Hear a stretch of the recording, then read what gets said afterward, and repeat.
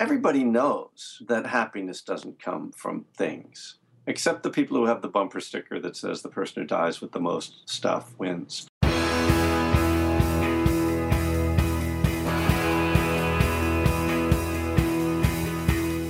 Welcome to The One You Feed. Throughout time, great thinkers have recognized the importance of the thoughts we have. Quotes like garbage in, garbage out, or you are what you think ring true. And yet, for many of us, our thoughts don't strengthen or empower us. We tend toward negativity, self-pity, jealousy, or fear. We see what we don't have instead of what we do. We think things that hold us back and dampen our spirit. But it's not just about thinking. Our actions matter. It takes conscious, consistent, and creative effort to make a life worth living. This podcast is about how other people keep themselves moving in the right direction, how they feed their good wolf.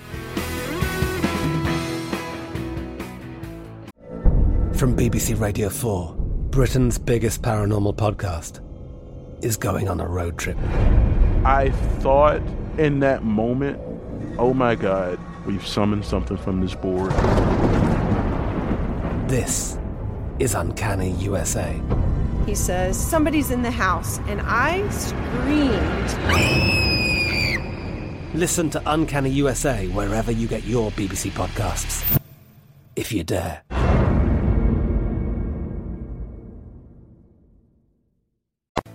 Thanks for joining us today.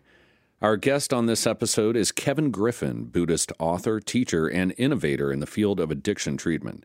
He teaches around the world and is the author of 2 books, One Breath at a Time and A Burning Desire. He also recently released a CD of original music called Laughing Buddha. Hi, Kevin. Welcome to the show.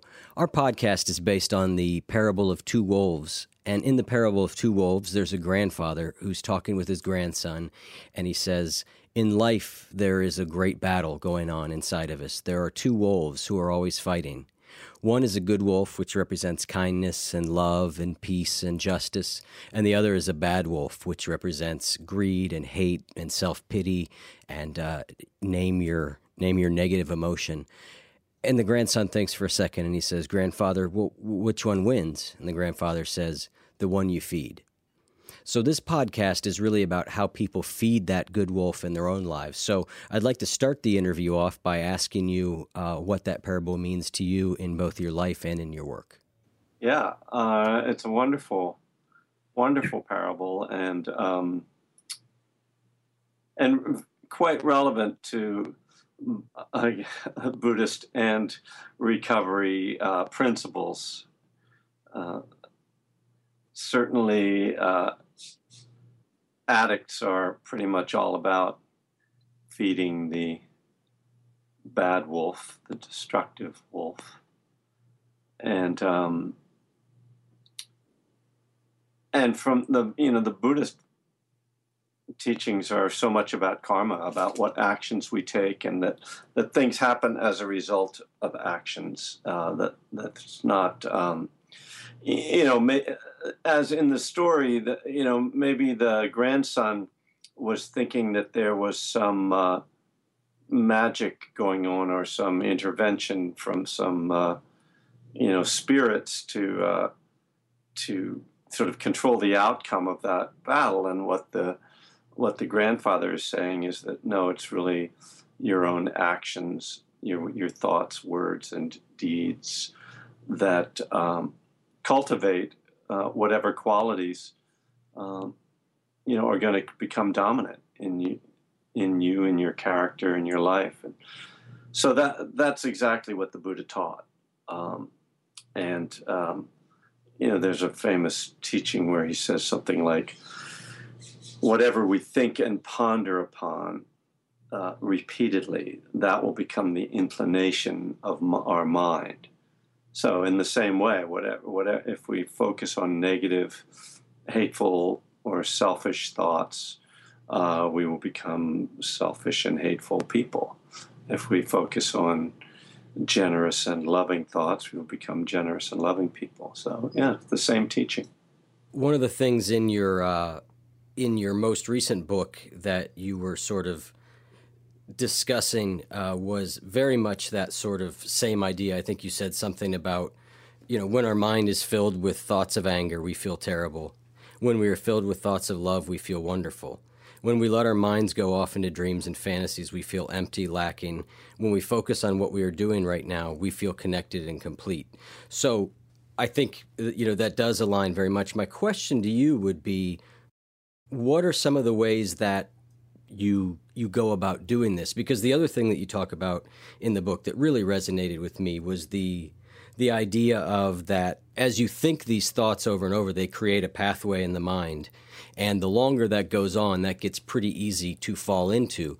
And so for most of us who would be interested in a show like this, it's obviously because we have some challenge in keeping the good wolf fed and maybe have a history in feeding the bad wolf. So I'd be interested in how you go about sort of undoing that groove in the record or karma, as they would say. The starting point of meditation is to sort of try to ground yourself in your present moment experience, which we use the breath, which means connecting with the body, because that allows us to kind of detach a little bit from the mental process and be in a place of something real, which is our physical experience. It's not something we're making up. And then starting to observe the thoughts that arise and to kind of question them or look at them,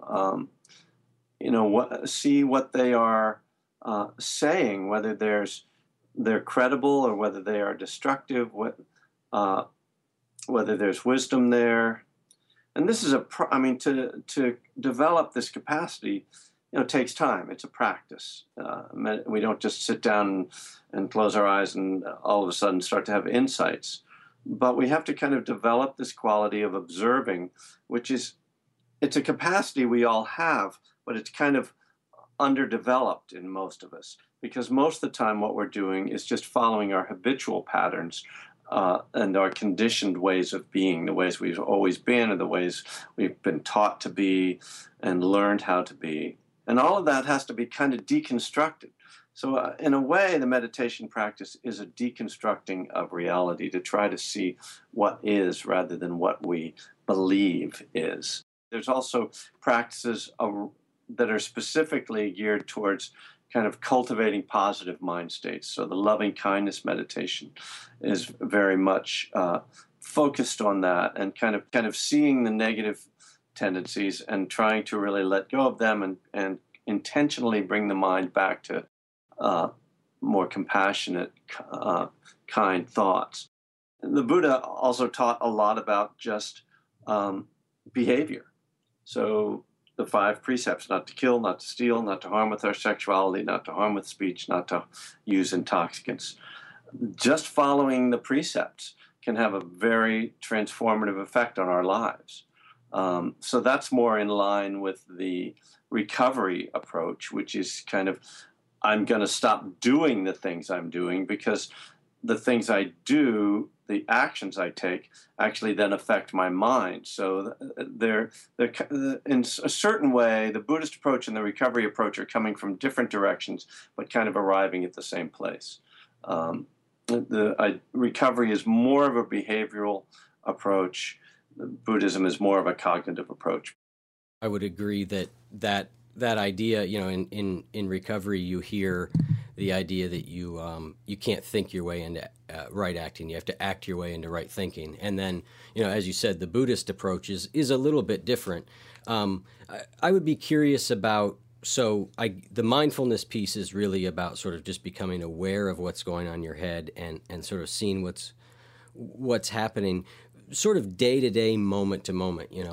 I'm walking, from one appointment to the next one, and I find myself in a negative spot or what sort of thing do you recommend I like to look for things that are bite sized that I can do, just kind of as the day goes on, and I can do in real quick increments. Do you have any thoughts on how to apply some of those Buddhist and recovery principles in bite-sized pieces?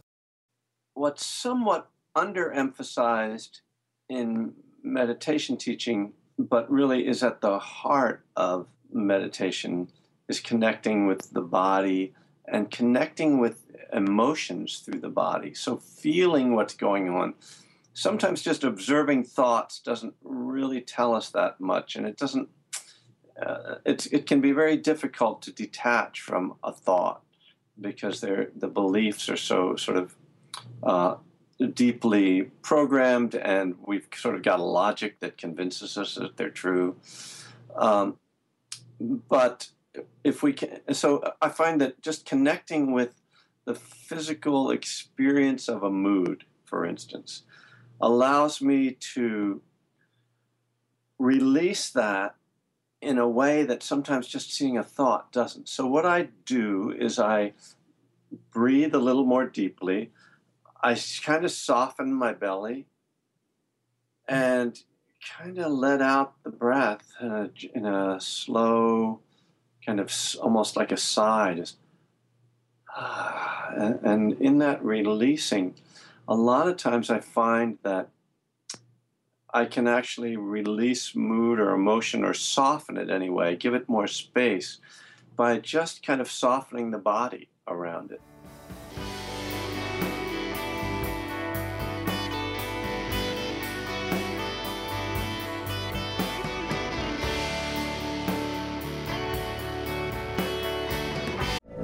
From BBC Radio 4, Britain's biggest paranormal podcast is going on a road trip. I thought in that moment, oh my God, we've summoned something from this board. This is Uncanny USA. He says, somebody's in the house, and I screamed. Listen to Uncanny USA wherever you get your BBC podcasts, if you dare.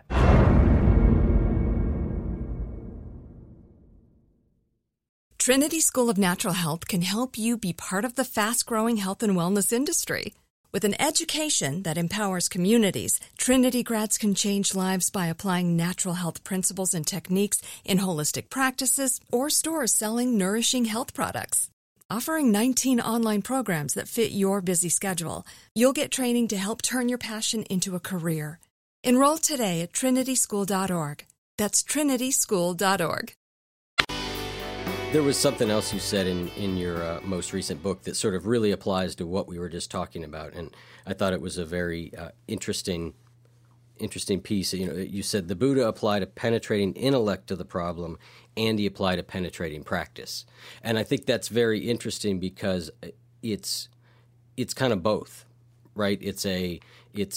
I mean, I've spent a lot of time in my life reading books about meditating, which is not really, by any shot, the same thing as actually doing it.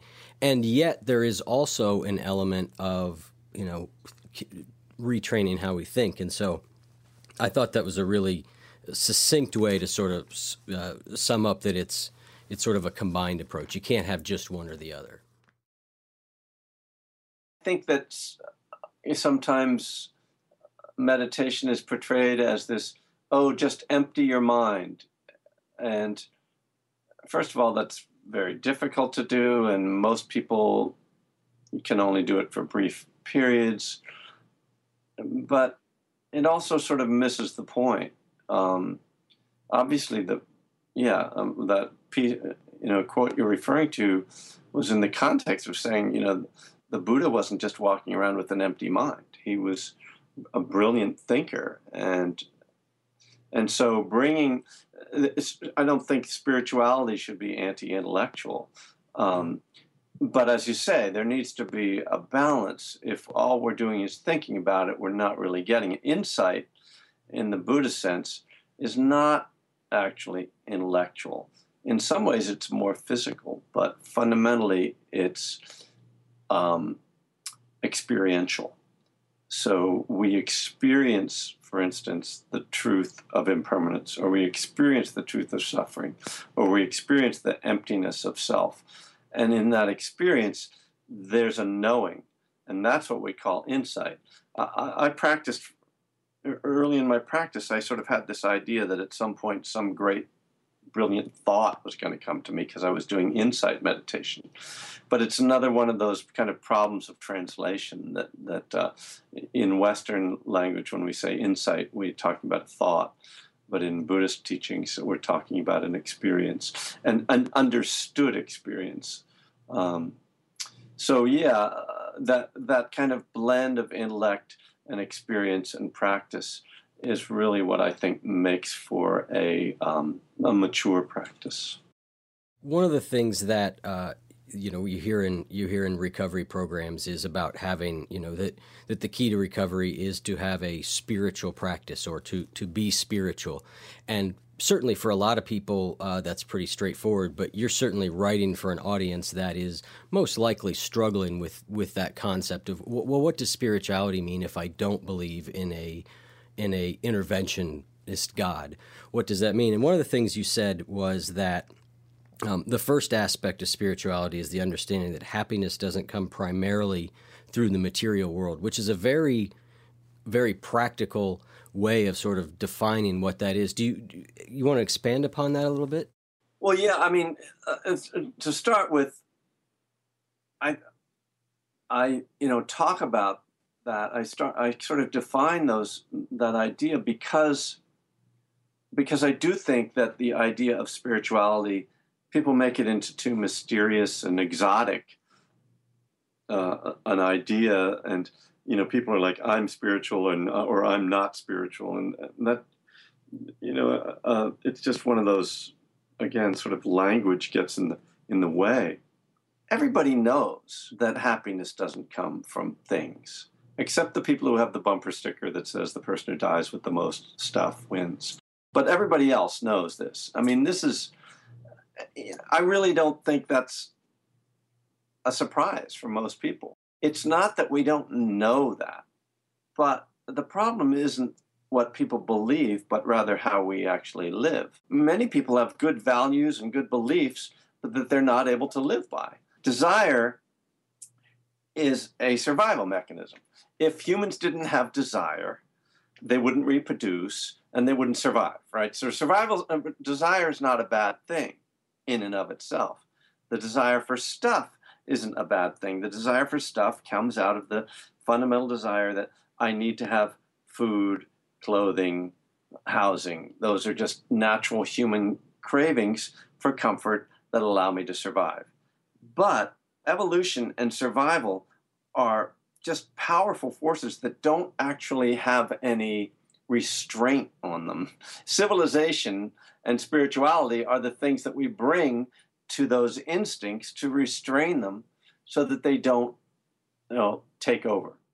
I agree with you. I think if we went out and polled people, they would all say, yes, happiness is an inside job, right? It's sort of a cliche. But if you look at us by and large, might throw me into the boat too, it's not the default mechanism of most of us in our culture, is not the way we live. And that's one of the things with this podcast that I'm interested in is how do we sort of remember or become mindful, as you would say, over and over again of what our intentions are. The root of the word that's translated as mindful is remembering. So sati is the word we translate as mindful, S-A-T-I. This is in the Pali language, the language of the earliest Buddhist scriptures.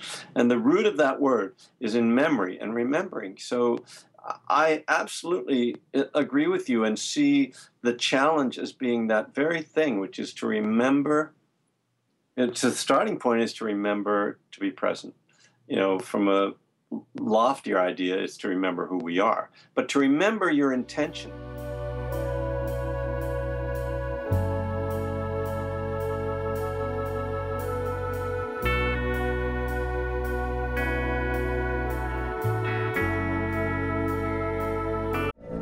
From BBC Radio 4, Britain's biggest paranormal podcast is going on a road trip. I thought in that moment, oh my God, we've summoned something from this board. This is Uncanny USA. He says, somebody's in the house, and I screamed. Listen to Uncanny USA wherever you get your BBC podcasts, if you dare.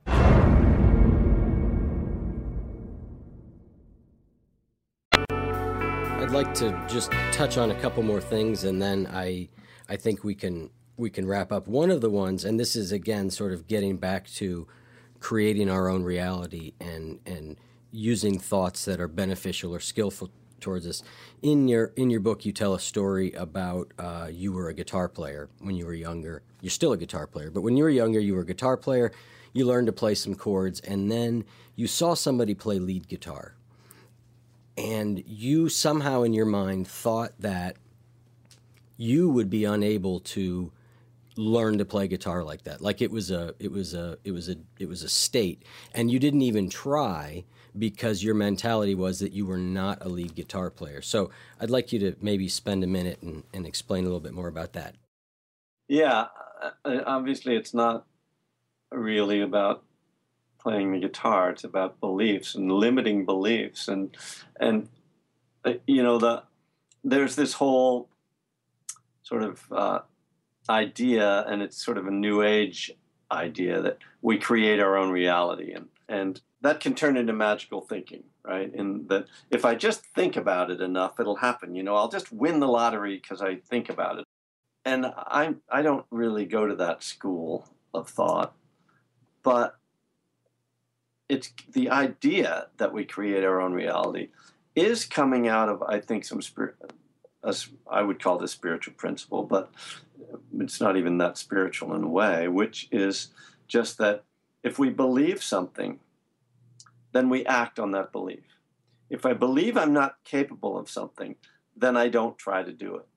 And in that way, I create my reality, because I'll never learn if I don't try. I mean, it's kind of one of those things your grandmother probably tells you, well, you're never going to get it if you don't try. But I mean, it's one of those things that I think, again, we need to, and I need to investigate in myself to see what my beliefs are. Our beliefs don't come with signs and lights around them. We live out our beliefs, and unconsciously a lot of the time. So we have to really investigate ourselves to see what it is that we're believing, and then question that. And is that a helpful belief or not? And it can go the other way too. I also had this kind of delusional belief that I was going to be a rock star, but I didn't really do anything to make it happen, So it's not enough to have a belief. We need belief and action. Right, which gets back to that earlier discussion sort of about, insight and practice. And you had a quote that made me laugh where you said, to think that sitting on a pillow will make you a rock star, get you lots of money, solve your drug and alcohol problem, and cure you of depression is to be very confused about cause and effect. And I think, when you're talking about the guitar is sort of, you were saying that that's lack of a belief in cause and effect, because cause and effect would say, if I work at this, I will get better at it. That's a fairly, it's sort of a fairly straightforward rule that is true. And to sort of say, well, I could never do that is simply a sort of denying that basic piece. And I think a lot of it just simply has to do, like you said earlier, about putting in the effort. It's magical thinking is a whole lot easier than true practice and discipline. People have the same problem around meditation. They're like, I tried meditating, but my mind kept wandering. I can't do it. And, I say, well, it actually takes a lot of work to become, I'll just use the term, a good meditator, although I don't particularly care for that term, but, to become a successful meditator and to play lead guitar, it's going to take a few years of practicing hard. We're not very patient. We want it now. That's why we get loaded, because I can have the same experience that I have on marijuana by meditating, but it takes a lot more work, and addicts are impatient, and we want it now. And, we really don't want to put in the work. Plus, probably a lot of addicts do have sort of self-esteem issues and don't really think they can do it, whatever it is anyway. So might as well just get loaded and imagine it, that'll be just as good. Well, Kevin, thank you very much. I really enjoyed talking with you and, learning about sort of how you approach different things. Is there any last things you'd like to leave us with? Mostly, self-promotion. If people are interested in my books or my music or my teaching, my website is kevingriffin.net. And there's links to all of that stuff there. I have my schedule. I teach pretty much year-round. If people are interested, they should check those things out. And thank you. Thank you very much. Really nice to talk with you. All right. Take care. All right. Thanks. All right, you guys. Bye.